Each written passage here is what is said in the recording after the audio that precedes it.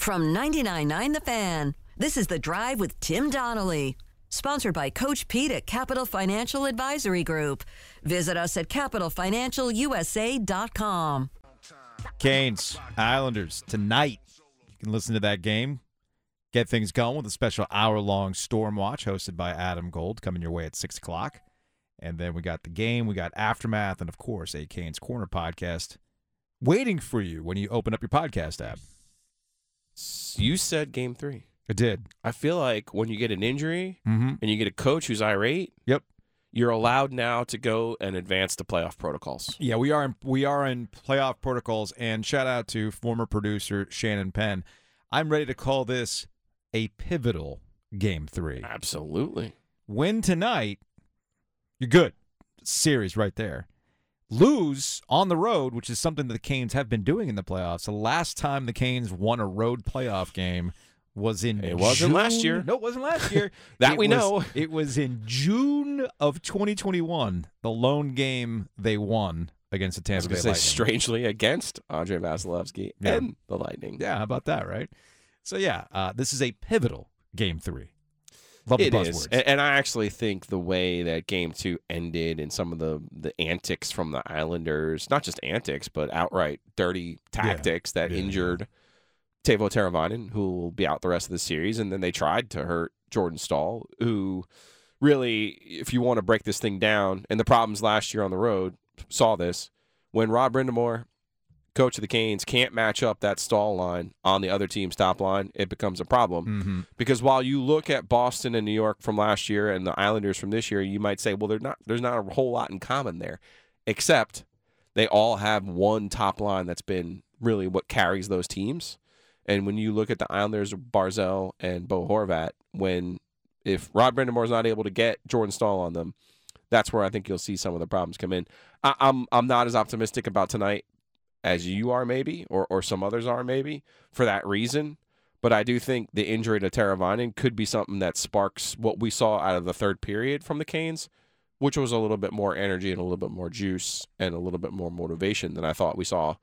Well, especially in the second period of Game 2, but even in the first period, I was like, whoa, guys, this is the playoffs, right? Let's get a little something going here. There's the on-ice portion of this, and then there's the mental portion of this, right? And the Canes talked a good talk going into the playoffs. Marty Necas, right? He had there were some quotes that Luke DeCock had in the paper to start this series about, yeah, man, the last month of the season's a drag. We understand that. I agree. Totally get where they're coming from. But they know the playoffs, different mode. They're ready. They got from last year kind of lingering over them. All right, cool. Right? You're better than the Islanders. So go out there and do it. But that's the problem with this. That's always been the problem with this team, and why I feel it's really appropriate that the playoffs started the week of 420, because you're going to need all the ways to chill you out to watch this team, because as much as there are deficiencies of this group, they're also a resilient group, and we saw that play out in Game 2 at home. My one concern is don't give in to the physicality. Don't try to match with the Island. Don't let it get to you. Don't take stupid penalties. Yeah, we saw this actually last year with Tony D'Angelo in that Rangers series, because the Rangers from the jump were like, oh, no. Oh, we're going to isolate you. We can try to irritate you guys and get under your skin and make you make mistakes. And it worked. It worked. And it'll be different with this group. It's hard now, though, and I know I will forever credit Rod Brind'Amour and Don Waddell and Tom Dundon. They never use injury excuses. But we haven't seen this group now in their fifth year be at full strength in a playoff run. And it's unfortunate. And I think the injury to Teravainen now, while he hasn't been gangbusters. No, yeah, it's not about. You're now talking about 3 of your top 6 forwards. Mm-hmm. And you really would need. Was it you that called Teravainen a loss leader? Yeah, he is. He is the chicken breast at the grocery store where the store knows, hey, if I sell this chicken breast, I know I'm going to lose money on it, but I know I'm going to get. You're going to spend more money in my store because I'm bringing you in. Yeah, it's and it's he helps CDs. Aho. It was CDs at Best Buy. Yes. Back in the day, it's like, oh, you're here. Oh, okay. While you're here. Okay, I'll get this Weezer album on the cheap, but while I'm here, I need a new washer dryer. Oh, this TV looks great. So it's not necessarily the loss of Teravainen himself. It's what he does. It's what he does, and now half of your top 6 forwards. Yeah. And I don't know about you, Joe. I'm not going to sit here and pretend that I watch the NHL, other teams in the NHL during the regular season. Yeah. Because I don't. No. But in the playoffs, I do watch the playoffs. And in particular, I've been watching some of the games out west. I've been watching the Rangers and the Devils. And you realize there's not a gigantic difference between these 16 teams. What it comes down to, health. What it comes down to, what are your top-end players doing? What it comes down to, what is your goalie doing? And, you're the Canes. You win the first 2 games at home, which was an anomaly in so far in this first round. So that's great. Their depth is a strength. But I just keep getting back to the who do they have at that top end and who do they have in goal, and I just don't think those are differentiators in their favor. It's the OG. That's Joe Giglio. I'm Joe Ovies. If you miss anything from today's show, check it out on the Best of the OG podcast. We'll continue the Canes conversation with Mike Maniscalco, Canes play-by-play, at 3:45. The big news of the day outside of the NHL is that the NFL announced that 4 Detroit Lions players, including their first-round pick from last year, Jamison Williams, have been suspended. So you've got Jamison Williams, wide receiver Quintez Cephas, wide receiver Stanley Berryhill, and safety C.J. Moore, along with a player from the Commanders, the Washington Commanders. They've been suspended because they made bets, either on the NFL or they made bets mobily in the facility. Now, low-key, everything is focused on the players that were suspended today. But the Detroit News also reported that several Lions staff members in multiple departments were fired for gambling policy violations last month. You'll remember Calvin Ridley of the Atlanta Falcons was suspended for a year, no ifs, ands, or buts, because he made a bet on the NFL while he was hanging out at the Hard Rock Casino in Miami. That's a big no-no. This is collectively bargained, by the way. It's league policy. You cannot gamble on the NFL and, quote, prohibits any form of gambling while in any club or league setting. So I believe it was Williams who was suspended for only 6 months because he bet on college football. 6 games, yeah. I'm sorry, 6 games. He bet on college football, but he did it while he was in the facility. But again, I get back to what the Detroit News said. Multiple staff members from multiple departments were making bets while they were hanging out in the facility, and they got fired. Okay, let's start with the bullet points here that are important. Yes. Okay. If you establish a rule, even if you don't agree with the rule, you have to follow the rules at some point. So your hands are slightly tied there. And you also have to make an example. And I get it. You're screaming over there. But the NFL takes all this money from BetMGM, from DraftKings, from FanDuel. Yes, the two things can be true at the same time. All right? That's number one. Number two, I've said it before. Let me say it again. If the sports books ran the world would be 1,000 times better off than we are right now. Them and the Chick-fil-A drive-thru. Sure. If those two things were a rule in the world, we'd be great. So what happened here was the bets were flagged because the calls were coming from within the building. And the only way that gets flagged is with the geofencing. Yeah. And the league and the book are basically coordinating and saying, hey, we have a problem here. And that's where you get to, I placed a bet from the locker room. I was hanging out. I placed a bet on placed a bet on an Alabama game. I don't know. Who knows, right? Right? So, okay. Jake, I'm getting worried. My house hunt's taking longer than expected. We've made so many offers and keep losing out. You could really use the JAG advantage. Well, what's the JAG advantage? The Jim Allen Group, #1 real estate team in the state since 1996, with the largest inventory of home sites in the Triangle, 11,000, and they rep more than 65 communities. The Jim Allen Group? Oh, I get it. The JAG advantage.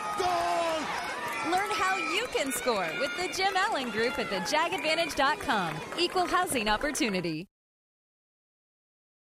But all of this comes to light because of the strictness of the book, because of the strictness of the. When I say the book, I mean the sports book. I mean the casino. I mean the people taking the action, because they need to protect the integrity of the action. Protect the money. Okay, that's the thing. It's like why are people shocked? Money always takes precedent. Once you start messing with the potential of the money, they're going to shut this down. If you can't trust the integrity of the action, you can't place a bet there. So you don't need any inkling that something's weird is going on with gambling. And that's why I've seen some arguments like, well, this is a cancer on sports. Gambling is a cancer on sports because you're going to get some sort of scandal. No. The scandals happen when it's not actually covered by the sports books. The sports books are the ones making sure that it doesn't happen. It's good. Yeah, they're the ones flagging the action. Yes. Because it's their bottom line. So I find the whole reaction of hypocrisy much, NFL? Well, first off, I mean, we don't need this to show hypocrisy with the NFL. Like this is not the droid you're looking for. No. If you want to point out the hypocrisy of the NFL, there's any number of things you can point to. The military, Yes. This is not one of them. This is just business and simple rules. And every company has anything policies. with player safety or concussions. No. You can point to that one. This ain't it. This is not the one. This is not it. This is a real simple thing. Like, for instance, we advertise beer, okay? We're clearly, as a company, taking money from beer, and that also helps my paycheck, too. Like more advertising coming in. I do the 919 Beer podcast. But you know what I can't do while I'm here at 99.9 The Fan, even though we advertise beer? I can't drink on the air right now. Like, that's against policy to be drinking on the air, or at least be hammered on the air. Right. I mean, if it's a bit, maybe I can get away with a beer. Like special exemption type thing. But that's against the rules. Or the other thing, too, company Wi-Fi. I joke on the air. I joke on the air all the time. Like, hey, man, make sure you're doing that on the LTE, right. on the 5G. Make sure you're not doing that on the company Wi-Fi because they know what you're doing. Now, I work in a job that if HR ever came to me and said, hey, Joe, why were you watching Megan Thee Stallion and Cardi B's WAP video uncensored on the company Wi-Fi? And I'd be like, well, I was doing it for show research. That's the reason why I was watching that. It was for it's a broad umbrella, yeah. It's a very broad umbrella because, well, it's a topic that we were discussing on the air the other day, and I needed to double check something to make sure I got it right. Content. Exactly. It's content. Like, I can get away with that, but most of you can't. All right? So if you're watching, literally, it's called Not Safe for Work, NSFW. All right, Not Safe for Work. There's a reason why it's tagged that. Because if you open that at work, you're gonna get fired. So the same thing happens here with gambling. Hey guys, it's against our policy for you to be making bets while on a company facility. Why is this hard for people to understand? Like, shout out to Will Brinson over at CBS Sports, who's doing the whole hypocrisy much, buddy.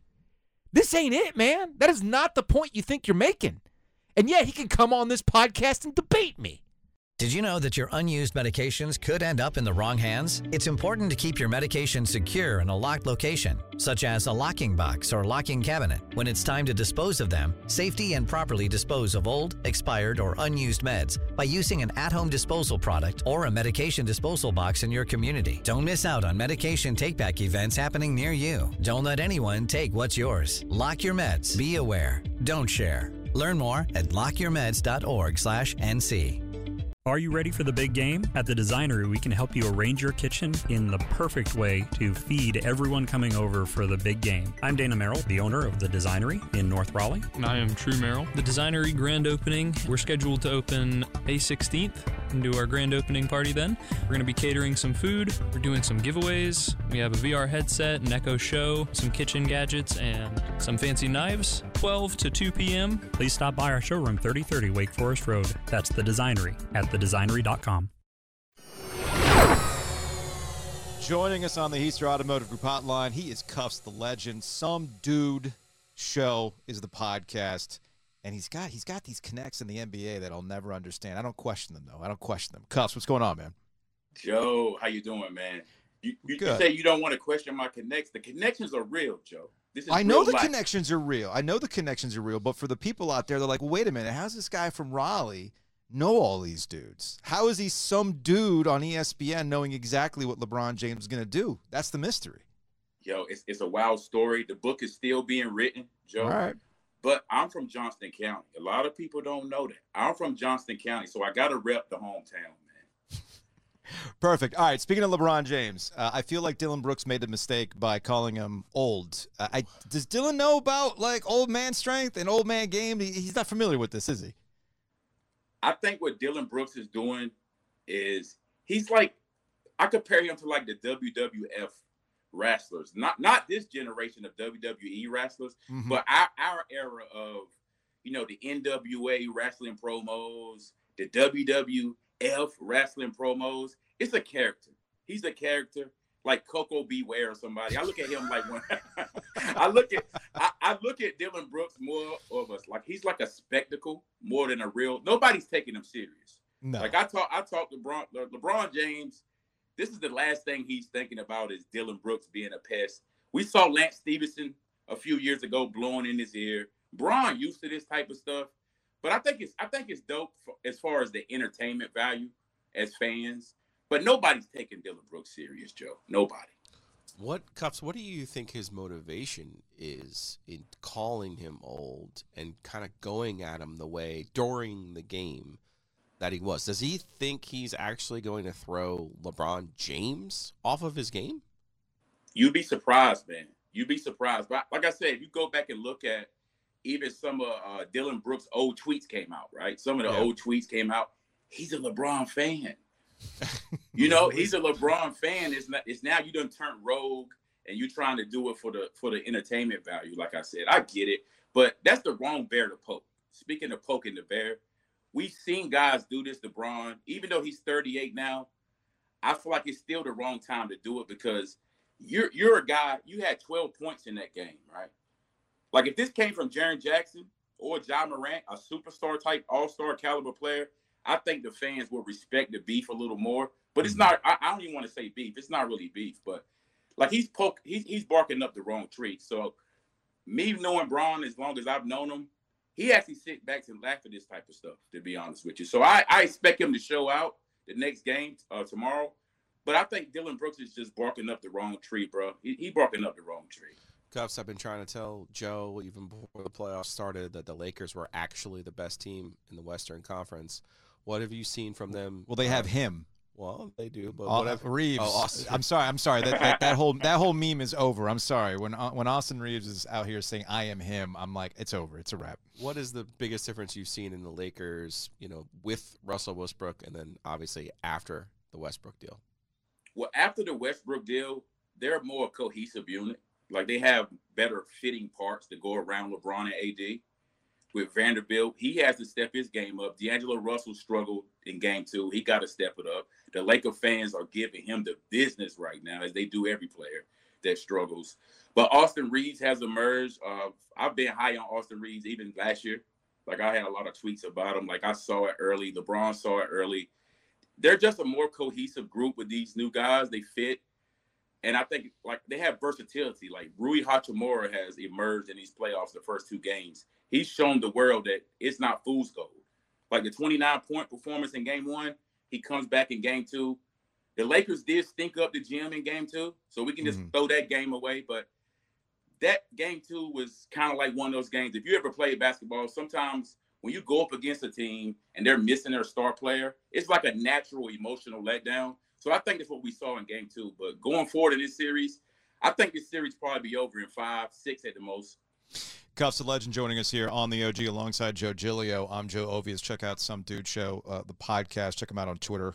Cuffs the Legend. All right, I feel like what happened with Dillon Brooks, how we started this conversation, it's a level of gamesmanship. I think we can clown the gamesmanship. We can see through it. It's not going to work.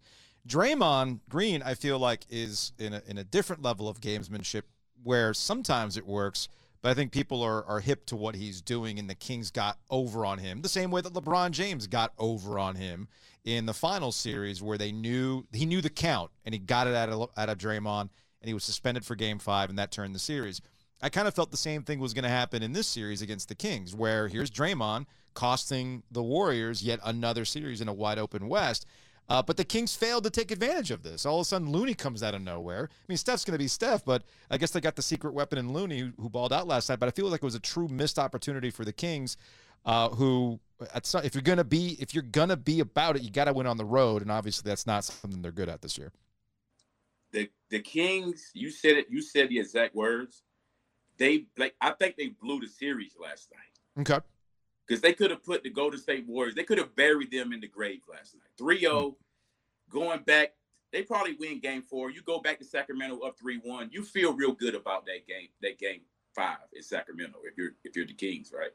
But last night, Keegan Murray, he was a no-show. He was the rookie leader in three-pointers all year. He hasn't shown up the whole series. Kevin Huerter hasn't showed up. The only person that's really showed up for the Kings so far is baby Sabonis and the most clutch player in the league this year, De'Aaron Fox. Sure. But I was surprised. I was actually surprised that the Kings didn't put up a lot of points like they necessarily do all year. Like they only scored like 97, and that was without Draymond, the anchor of the Warriors defense. Like I really thought they was going to run it up on the Warriors and put pressure on them. But Steph is Steph. Steph is Steph, bro.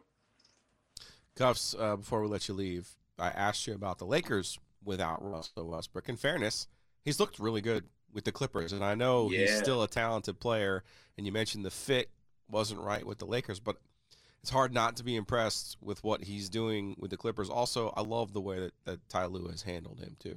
Man, I'm so happy for Russ because I said it on Twitter, he's found his forever home. Like he's really found his forever home with these Clippers. And it shows you how much fit and timing works in all sports, basketball, football. But Ty Lue is the guy. Like you touched on it. Ty Lue is the component in this situation that he's made it a smooth transition for Russ. Like he didn't have to move to a different city. He's an LA kid.